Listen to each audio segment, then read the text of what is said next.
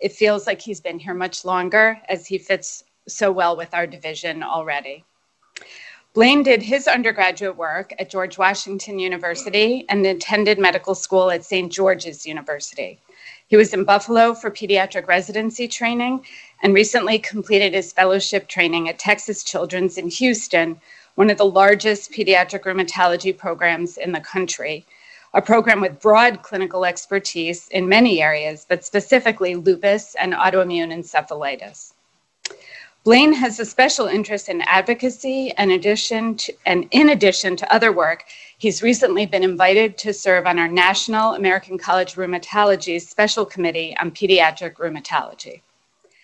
Blaine has also demonstrated excellence in education already. This past November, at our International Rheumatology meeting, he was invited to give an oral presentation describing his work on school nurse education for juvenile arthritis. In addition to all that he has accomplished academically, Blaine is a wonderful and kind person. And if you haven't had the chance to meet and talk with him yet, please make a point to do so. We are so fortunate to have such an all-around wonderful person join our division. Today, he will be speaking to us about systemic autoimmune disease, specifically lupus, dermatomyositis, and vasculitis. Please join me in giving Blaine a warm welcome.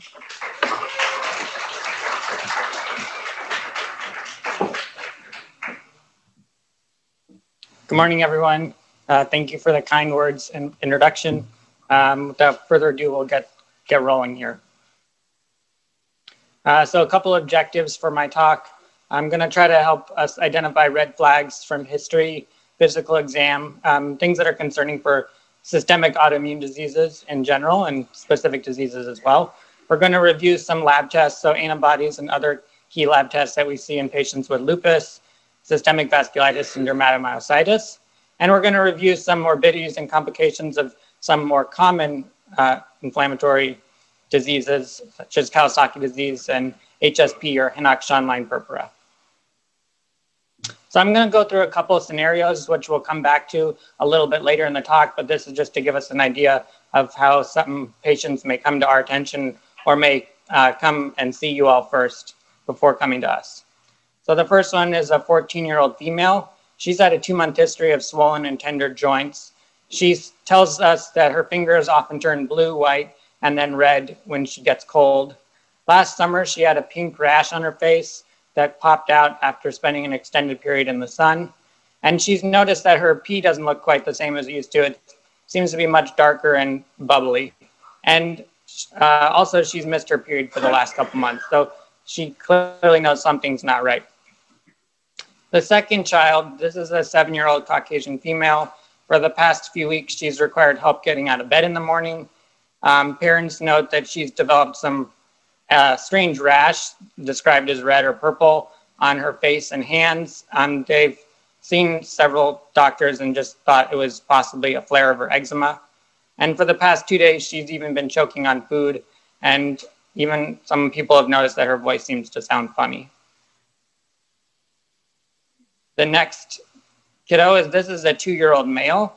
He came in to the ER with 9 days of fever, some red eyes, and some swelling of his feet.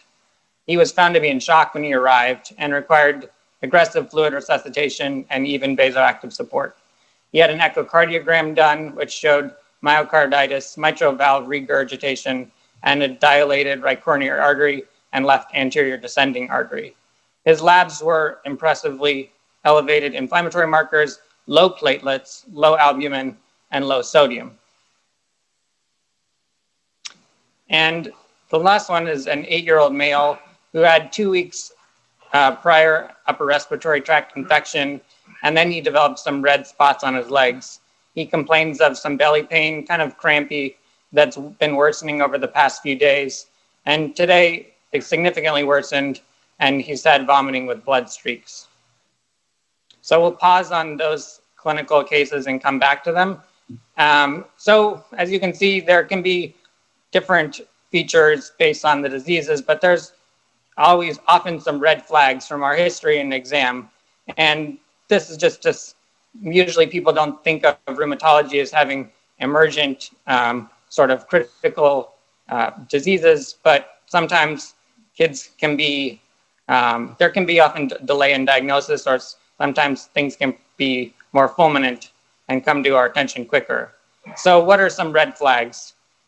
If there's involvement of multiple organ systems, so pulmonary and renal dysfunction simultaneously, arthritis and serositis or inflammation of the pleura or pericardium, and lupus, some people will call it the great imitator.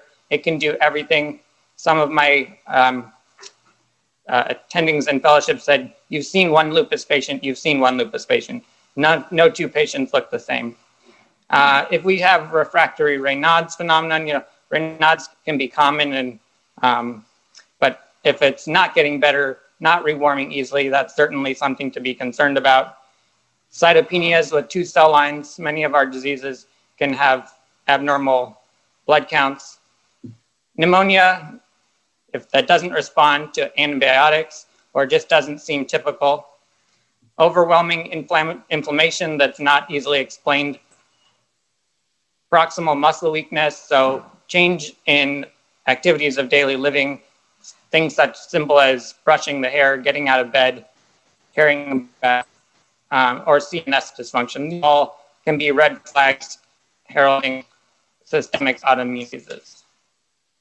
So we order a lot of tests. Sometimes there can be some questions as what do they all mean? How do they help you, help us in making a diagnosis? And so I'm just going to review some of our common lab tests and how they relate to the workup and diagnosis. So ANA, probably this is just review for everyone, but just to go through it quickly, stands for anti-nuclear antibody. It's basically just detection of autoantibodies that bind to contents in the cell nucleus. It can be positive or negative, and there can be a titer value. The higher the titer, the more strongly positive the autoantibodies. So 1 to 40 and 1 to 80, although it's technically positive, it's almost a false positive, and positive is greater, that we think of as greater than 1 to 160 or 1 to 320. And there can be patterns associated with the staining pattern, but they can often be variable. Important to remember that 10 to 30% of healthy children can have a positive, low positive ANA, and it may not have clinical significance in the absence of other important features, which we have and we'll talk about. And then there are specific autoantibodies that are seen in systemic autoimmune diseases. The Smith antibody or anti-Smith antibody is most specific for lupus, and double-stranded DNA antibodies sometimes will track with disease activity, and we'll monitor it over time. And these are some of the staining patterns. So getting into some of the specific autoantibodies, lupus, like I mentioned, double-stranded DNA antibody or anti-Smith antibody. Sjogren's syndrome or SSA, SSB, anti-Ro, anti-LA, these antibodies can be seen in isolation in primary Sjogren's syndrome, and Sjogren's syndrome can be present as a part of other systemic autoimmune diseases, most commonly lupus. Mixed connective tissue disease has a very specific autoantibody or RNP, and then antiphospholipid antibodies. Antiphospholipid syndrome also can be primary and can be by itself, or it can be a component of other systemic autoimmune disease, most commonly lupus. And here you can see rheumatoid factor. And so rheumatoid factor, this is most commonly IgM antibody directed at portions of IgG. And it basically forms immune complexes that deposit in synovial tissue and trigger inflammation. It's associated with a more aggressive chronic juvenile arthritis, but notably it's only really seen in a small fraction of kids with JA, and more specifically those with polyarticular disease. So it's not common, and it's usually in the teenager that has kind of a symmetric small joint disease. So back to our scenarios. So this is the 14-year-old female who had the 2-month history of symptoms. So this is lupus. Here you can see a picture of a malar rash. Important to review that it spares the nasolabial folds. And here's a palatal ulcer. Sometimes they're not this impressive. It can be more subtle. and it's usually painless, so parents and children may often not even know it's there. So this is a busy slide, but it's really just here. As I said, lupus can be the great imitator. There's a lot of different things that lupus can do, and children can be very sick. And this is just to say that it can involve multiple organ systems. And so when we hear about a kid with a known lupus patient who has fever or chest pain or severe intractable headache or swelling, oftentimes we're sending them to the ER. And if there's a kiddo that is in your office or in the emergency room that has symptoms either don't make sense or seems out of proportion, I'm going to think about this. This is kind of the new criteria that just came out from our American College of Rheumatology in conjunction with the European Society. It may not project very big on the slide here, but it's just to show kind of what goes in to our making the diagnosis of lupus. You have to have a positive ANA greater than or equal to 1 to 80 to start going down the criteria. And then you get points for different features, some being clinical features like fever or hematologic abnormalities, neuropsychiatric symptoms, rashes, serositis, arthritis, and kidney disease. And then there are immunologic features, antiphospholipid antibodies, low complements, so C3 or C4, and SLE-specific antibodies, which are the double-stranded DNA or the Smith. And you have to have a score of at least 10 to make a diagnosis. So shifting gears a little bit, Kawasaki disease. This is just a review of the criteria, so complete versus incomplete. Sometimes we'll hear incomplete versus atypical, those terms used interchangeably. Really, they're not the same. Incomplete refers to a child who has suspected Kawasaki, but is not meeting the typical complete criteria, which you see on the left-hand side. And then this algorithm in the American Heart Association's 2017 paper helps clinicians kind of go through the algorithm as to whether, once there's suspicion of Kawasaki based on lab tests, whether echocardiogram and eventual treatment should be undertaken. And so here are some pictures that kind of go with Kawasaki. You can see the rash on the top left. The rash in Kawasaki can take many forms. We usually don't think of it as being vesicular, but it can be more macular, more papular, more hive-like. You see the non-limbic, the limbic-sparing conjunctivitis, and the strawberry tongue, and the red, cracked, fissured lips. The bottom left picture is trying to show a patient with swelling of the hands, so it can be swelling of the hands or the feet. You see the large lymphadenopathy in the middle right. And then, of course, the more serious complications, which are the artery aneurysms. So there can be coronary artery aneurysms, obviously a significant proportion if left untreated. Luckily, we have IVIG, which, if given promptly within the first 10 days of illness, reduces the risk of coronary artery aneurysms to below 10%. But here you can see some, from 3D reconstruction, some abnormalities or aneurysms in the coronary arteries.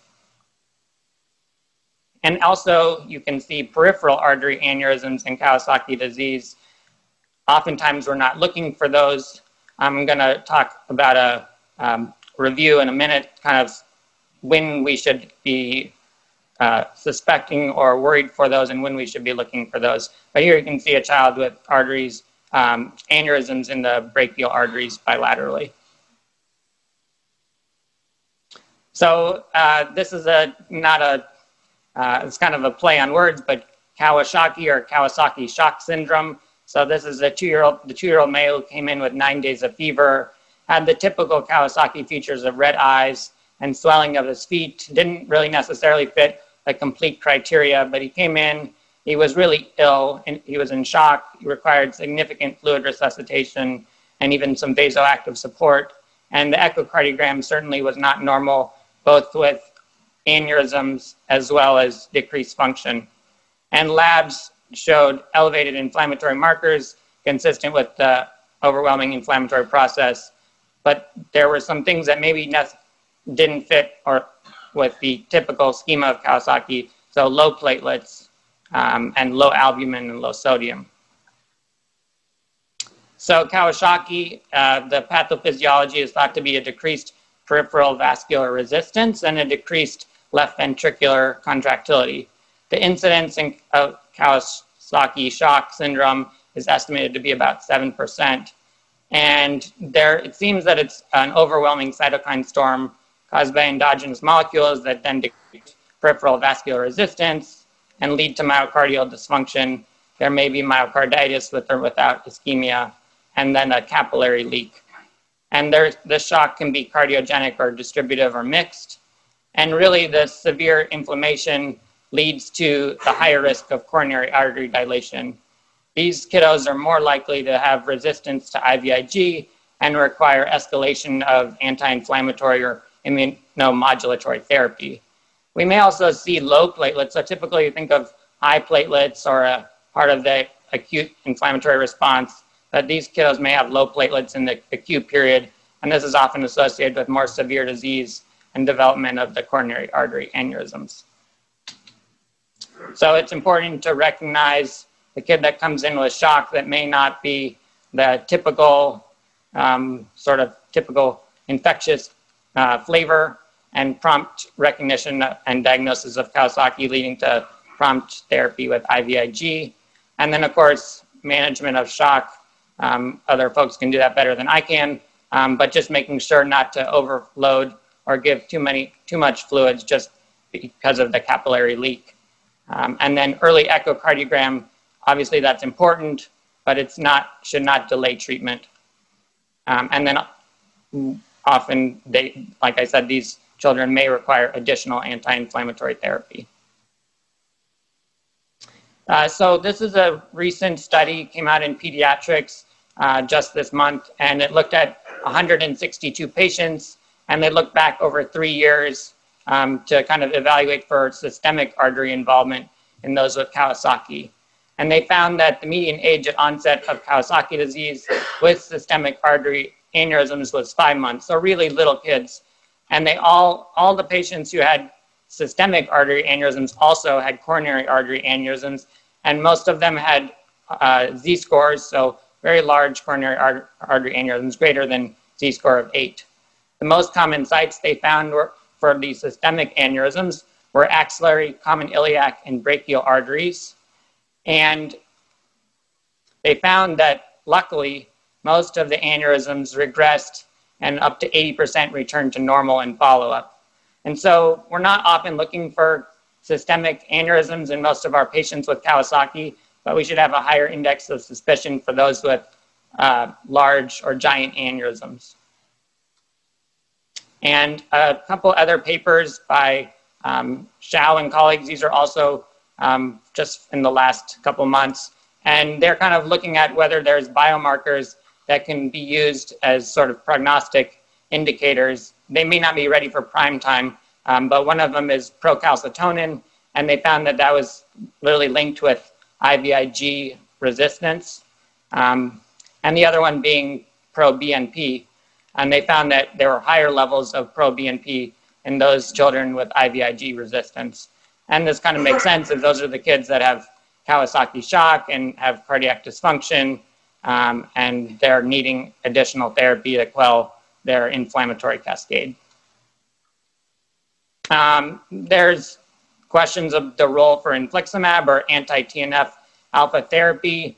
The recent review that came out, it kind of looked at those children with IVIG failure. They looked at a good number of kids, almost 400 kids over 8 studies, and most of them received a second dose of IVIG, but they found that fever resolution was comparable between IVIG and those treated with IV methylprednisolone or systemic corticosteroids. And they looked at that compared with those who received infliximab, and they found that infliximab significantly increased fever resolution by approximately 20% compared to those who were IVIG redosed or received the standard second dose of IVIG for fever after the first dose. But they concluded that the role for infliximab in coronary artery aneurysms remained unclear. There is a Japanese study, or the Sakura study, which actually looked at the safety and efficacy of infliximab. There's a lot more kids with Kawasaki in Japan. It's where it's first discovered. And they actually have infliximab approved for Kawasaki disease. As of 2015, they give a single dose of 5 milligrams per kilogram after the initial therapy failure. And they found that similarly, fever reduction rate within 48 hours of infliximab was pretty good. But they did find that the incidence and severity of coronary artery aneurysms did not change following infliximab therapy. They found a low percentage of adverse and serious drug reactions. So it seems that it's safe and it will help reduce or resolve the fever or the inflammatory cascade, but it may not treat the coronary artery aneurysms. So switching gears again, let's talk a little bit about HSP, or Hinoch-Schönlein purpura. So going back to our cases, this is the 8-year-old male who came in with 1 week of skin rash. It started on his legs and spread proximally to the buttocks and upper extremities. He also complained of some pain and some swelling of his ankles and some colicky, sort of intermittent abdominal pain, but that's gotten worse on the days preceding his arrival, and now he's unable to take anything by mouth. So he came in, his parents brought him in with severe abdominal pain and some hematochezia and hematemesis. So here's a nice picture of HSP rash. This is looks like it's more of almost more of a crusting or a bullous form. It's not often not this impressive. So HSP, by definition, 100% with palpable purpura of the lower extremities. It should not include thrombocytopenia. And you may also see a mix of purpura and petechiae. Commonly, children will complain of joint pain, and this may be due to periarticular soft tissue swelling or true arthritis, and it's usually involving the large joints of the lower extremities, such as the ankles and the knees. Also common is abdominal pain, can be around half of children, and sometimes it's vague and mild. Sometimes it's less or more severe. It may come with nausea, and in rare cases, GI bleeding, intussusception, infarction, or perforation of the GI tract if there's a significant gastrointestinal vasculitis. So the pathophysiology, this is an IgA vasculitis. There's immune complexes with IgA deposition, and you can see that if you biopsy skin or kidneys. A large fraction of children may have kidney involvement. This is usually within the first 6 months, seen as proteinuria or hematuria or hypertension. There may have nephritic or nephrotic proteinuria. This is why we recommend screening for the first 6 months, more frequently at the beginning and then less frequently up to 6 months. Over 90% of kidney disease will come up in the first 6 months. So if you screen up to 6 months and there's no kidney disease, you're pretty much in the clear. So some tips, I like to say avoiding NSAIDs if there's GI involvement. NSAIDs by themselves can cause some GI upset, and if there's already belly pain, this may cloud the picture. Ultrasounds are helpful to rule out intussusception, and if there's severe GI involvement with inability to tolerate oral intake or intussusception, it's important to give the gut time to heal, and so this is best accomplished with bowel rest, IV fluids, and then slow advancement of diet.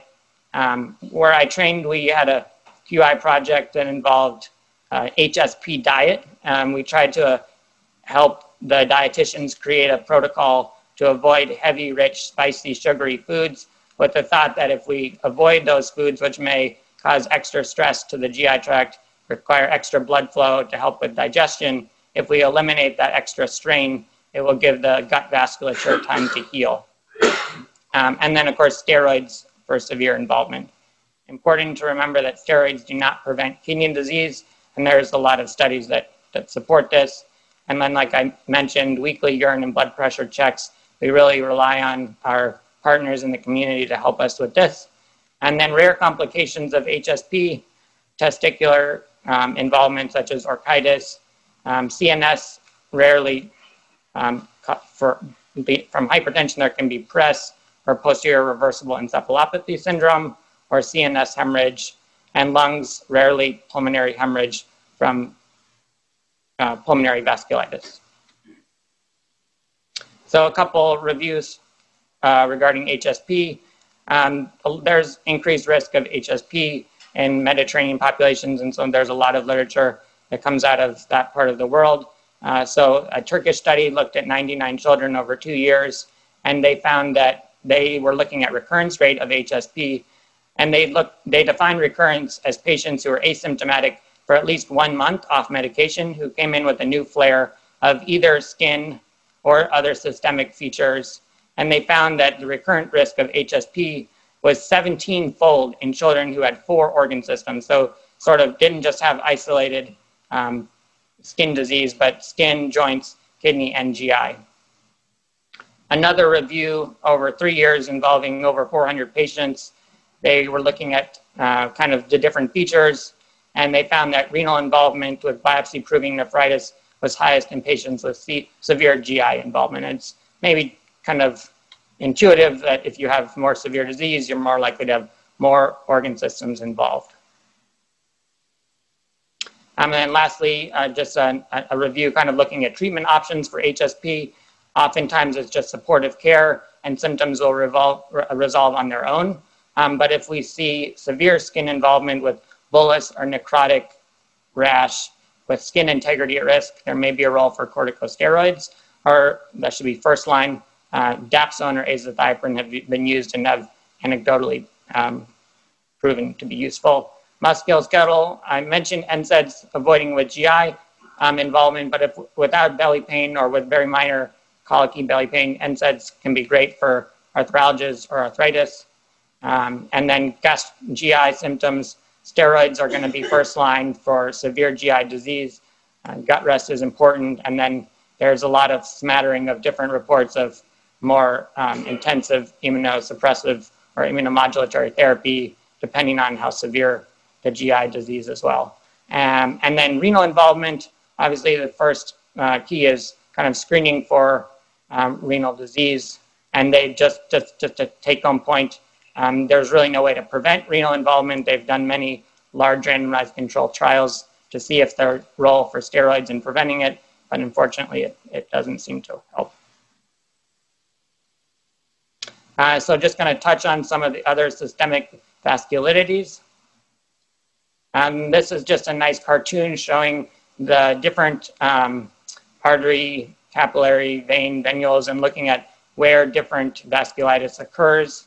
And you can see IgA vasculitis or HSP is kind of the very small arteries, and then in comparison to Kawasaki is going to be your medium-sized vessels, and large vessels, Takayasu, we don't see giant cell arteritis in children. And then your ANCA vasculitides are also going to be the small or microscopic vessels. So some of the systemic or ANCA-associated vasculitides also have characteristic autoantibodies. So ANCA is your anti-neutrophilic cytoplasmic antibodies, and then there's specific autoantibodies or MPO or myeloperoxidase antibody that goes with MPA or microscopic polyangiitis, or C-ANCA, which is a PR3 antibody, and that's associated with granulomatosis with polyangiitis. Some of us also know it as Wegener's, or EGPA, eosinophilic granulomatosis with polyangiitis, and this is the old Church-Strauss. And here you can see the P-ANCA and the C-ANCA staining patterns. And just some nice pictures. And so I mentioned one of the red flags being that pneumonia that just won't go away with antibiotics, or the child who has respiratory involvement as well as kidney involvement, so the pulmonary renal syndrome.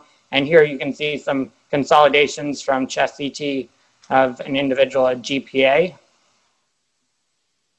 And then switching gears a little bit, here you can see some renal artery lesions, dilatations, from some individual with polyarteritis nodosa. And then Takayasu arteritis, you can see some involvement or dilatation from the large vessels coming off the corner, the heart. So last entity to touch on is dermatomyositis. So this is a child who comes in with the chief complaint of, I can't get out of bed, I keep choking, and my eczema is flaring. So for the past 2 weeks, she's required help getting out of bed in the morning. She developed a red-purple rash on the hands and the face.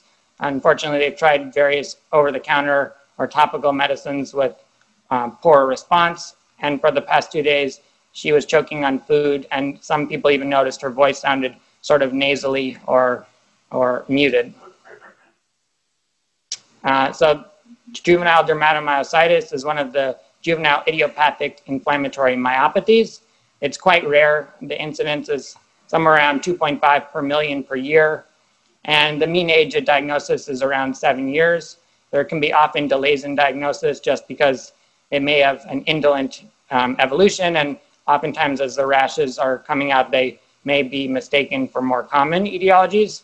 Unlike adults, juvenile dermatomyositis is not associated with malignancy, and we typically do not screen for such in our workup. The hallmark is going to be proximal muscle weakness and a characteristic skin rash, and usually increased serum muscle enzymes. And I say usually because I'm going to touch on that point in a moment. And the characteristic rashes, the Gottron's papules, which I'll show a picture of, and the heliotrope rash. There may be skin ulcers or nail fold capillary changes. You'll see us often look at the skin right as it approaches the nail bed to look at the nail fold capillaries. And then calcinosis or calcium deposits, which are in the subcutaneous tissue, which may be asymptomatic or may cause tenderness or even extrude from the skin. And then atypical features or complications, like I mentioned, there may actually be an absence of muscle involvement in certain flavors of JDM. There may be lung disease, it's usually an interstitial lung disease, GI involvement, arthritis, or cardiac and neurologic manifestations, rarely. So muscle enzymes, some of them we can get from a complete metabolic panel. So your AST and ALT, your classic liver enzymes, and then CK, LDH, and aldolase are also elevated with muscle inflammation. MRIs are very helpful and have sort of changed the way we diagnose juvenile dermatomyositis over the last number of years. The MRIs of the pelvis can help us evaluate for proximal muscle weakness, looking at the musculature of the pelvis and the thighs. And with that, sort of become taken away from the role of EMG and biopsy, at least in more straightforward cases. However, if there's question, certainly those can be important, especially to rule out other causes of myopathy, such as metabolic or mitochondrial myopathies. And then myositis-specific autoantibodies are not necessarily part of the diagnostic criteria, but can be helpful for prognosis and thinking about other atypical features. This is also a sort of a busy slide with a lot of information, but I've tried to highlight a few. So at the top, across, you can see some of the autoantibodies that are associated with JDM. And you can see that the anti-P155-140 autoantibody, there's a high percentage of those individuals who have calcinosis. You can see the anti-synthetase or Jo1 antibody has involvement of interstitial lung disease. And then the other thing to highlight is the anti-SRP autoantibody has a very significant weakness. And then the anti-CADM-140 or MDA5, as it's also known, is also associated with interstitial lung disease.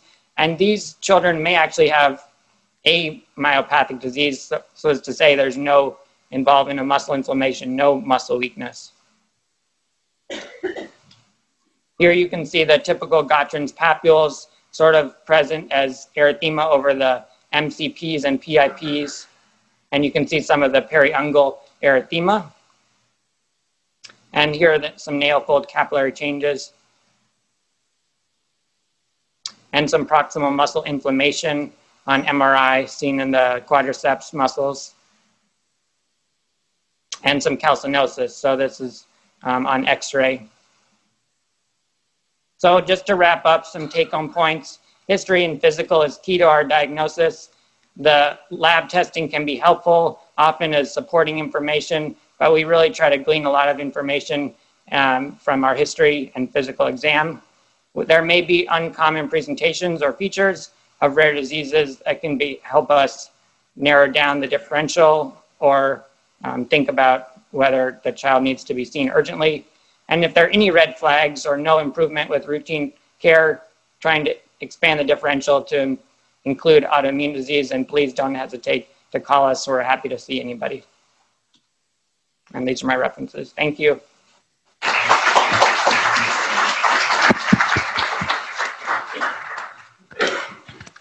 Thank you. That was an excellent overview. We have plenty of time for questions. Does anyone have anything? Go ahead, Doug. Of the disease presented, HSP is probably the one as a general pediatricians we see the most of. Sure. And I was surprised that you said 100% have papillopustular. Early, maybe eventually during the disease process, but early on. They may not be at onset. They may present with belly pain or arthralgias before the purpura. Yeah, and that the petechia and subtle, I agree with you. I have to happen. And the other two other questions. One is that I follow for 6 months. I have seen well over 50 cases of HSP, and I have never seen anybody have any renal involvement after the first month. I'm not sure why I keep following them. Yeah, that's a good question. I don't know where the data comes from that. Maybe it's paranoia on nephrologists, but I don't know why we do that. Yeah, I guess we have to look more at the data to see in the breakdown of the 6 months if most of it's coming within the first month or what percentage comes, in the later months. I'm not sure that I could comment on that further. Okay. The third question is always in the world of medicine. Steroids is a yes and a no and who knows question. I think that the data, as you said, is clear that it does not help with renal involvement. But I do think that if somebody has severe abdominal pain, I think that prednisone has some significant advantages of decreasing that pain. And I guess my question is, what criteria do you use? What I do if the pain is not so bad, I try and stay away from it. But if they're really uncomfortable, that I use prednisone. Is that a reasonable thought process? That sounds reasonable. I don't know that it's sometimes more of a gestalt, and I don't know that there's like a specific criteria, but certainly if there's an inability to tolerate oral intake, then they're coming into the hospital. But if they have sort of mild to moderate belly pain that is managed as an outpatient, certainly some steroids can be helpful, but we're certainly happy to see those kids as well and give our input. What dosage do you use and how long do you treat for? Usually use between 1 to 2 milligrams per kilogram, but once you start them on steroids, it's usually a good idea to do a real slow taper. We found that a lot of our kids, if they're tapered off too quickly, will have rebound symptoms. Go ahead, Bill. This is somewhat unrelated, but I just read an article regarding, and I don't know what it stands for, or I could look it up, but SUPAR, are you familiar with that? It's an inflammatory marker, apparently. But there are all these new inflammatory markers that are coming out, being seen in things like, ACEs, chronic pain, chronic fatigue. So when we'll be able to send all those patients to the rheumatologist to treat? I'm sorry, I missed what was the name of the marker that you SUPAR, SUPAR. I'm not familiar with that. I would love to learn more about it, but I haven't heard about it. So just in general, inflammatory markers, and are there going to be new understanding of some of these diseases that we didn't used to think were inflammatory in nature, and your thoughts on that? Yes, I think we are constantly learning things about new markers. Some of even the diseases that we already know, I would say a lot about. There's new markers that are coming up. One example would be systemic arthritis. We're now learning about new biomarkers like different interleukin levels like IL-18 that can track with disease. But there's obviously other less common, less bread and butter rheumatologic diseases that are probably have significant involvement of the inflammasome. So we're constantly learning. Go ahead. I'm in target practice, and we have lots of achy,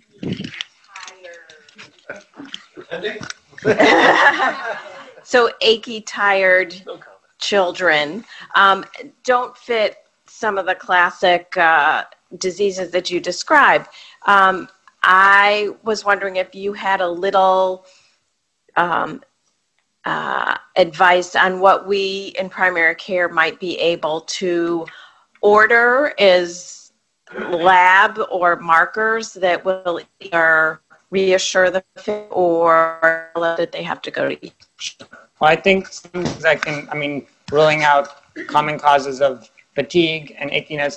I would check a blood count, making sure there's no anemia, checking thyroid, making sure that's not out of whack. You can always check inflammatory markers, or if you're seeing myalgia, check like a CK, make sure there's no muscle inflammation. I think if you've done those things, blood counts, liver and kidney, thyroid, inflammatory markers, and those are all normal. It's not, never say never, but those are all very reassuring things. So ANA, I would be careful with. Obviously, high titer is maybe somebody that is something is brewing or is something is occult. The number of kids that have ANA of 1 to 40 or 1 to 80 who are achy, that can be low positive or in completely healthy kids. I think I said somewhere between 10 to 30%. And then rheumatoid factor, it's really a very small subset of our kids, even who have polyarticular JIA. So, and very low positive rheumatoid factor. If they were sick when the blood was drawn, you may get a false positive of that. So I guess I would be careful in sending some of those tests, but just kind of with a grain of salt. Yeah. But those are certainly children that are challenging.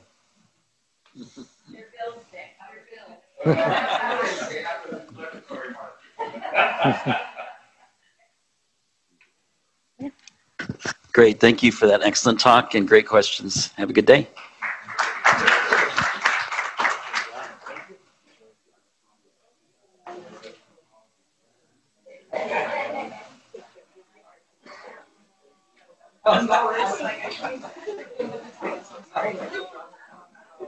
We've been talking.